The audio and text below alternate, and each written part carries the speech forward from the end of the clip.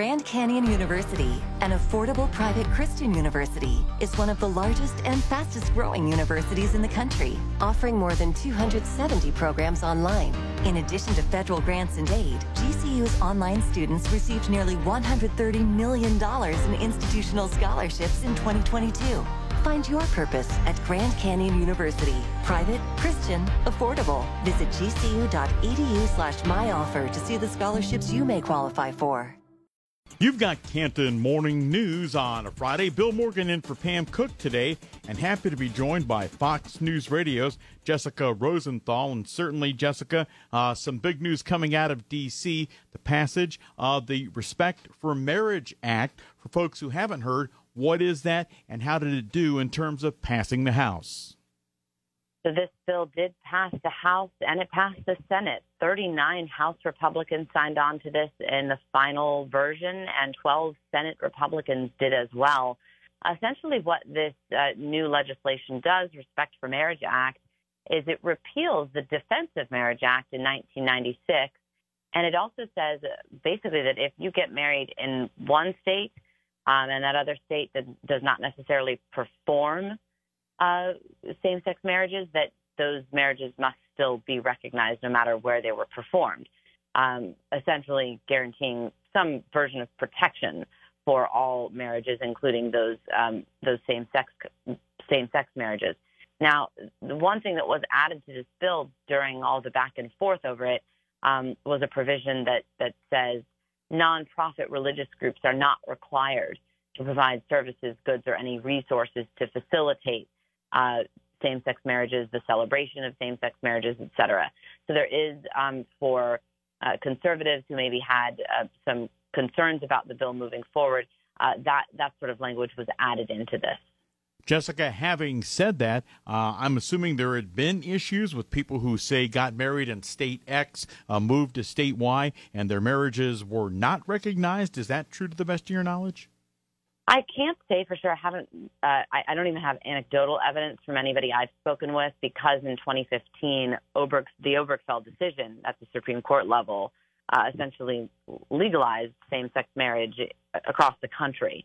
So that was one of the things that some conservatives who did not vote for this bill said. They said essentially that this bill wasn't really needed because the protections were already there. However, some folks, after the overturning of Roe this summer, said it is needed because Justice Thomas, in a concurrent opinion, I should note he was alone in this, said that after the overturning of Roe, the legal justification used to do that should also be applied to other things, including same-sex marriage. So this was sort of done, as one analyst put it, as a legal backstop should this issue crop up again.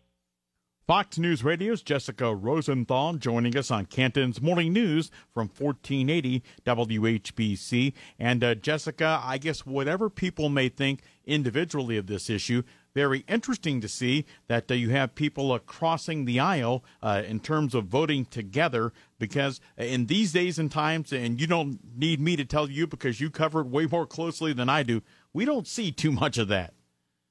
It's true, and actually, to your point, the evolution on this really was sort of a revolution, right? I mean, we were just talking in 1996 about the Defense of Marriage Act passing. In 2004, President George W. Bush's administration was talking about a constitutional amendment to make marriage between a man and a woman. And in 2008, when Barack Obama was becoming president, he had said on the campaign trail that he doesn't support gay marriage. Later on, one of his advisors would go on to say in a book that Obama at the time had lied about that. He just said it out of political expediency. But as you can see, over the course of time, not very much time has passed in which this has become sort of a no-brainer for many members of Congress. In fact, 17 current U.S. House members voted for the Defense of Marriage Act and are still serving to this day. And 13 of those 17 changed their minds and then went ahead to support the Respect for Marriage Act. Most of those were Democrats.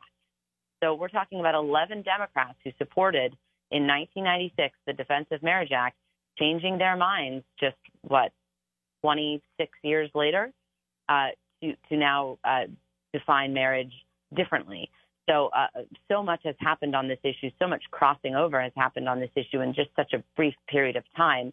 And I think people in the LGBTQ community would say that they really did the work, put in the work to make that happen. Fox News Radio's Jessica Rosenthal. Jessica, as always, we appreciate the time. Have a great weekend. You too.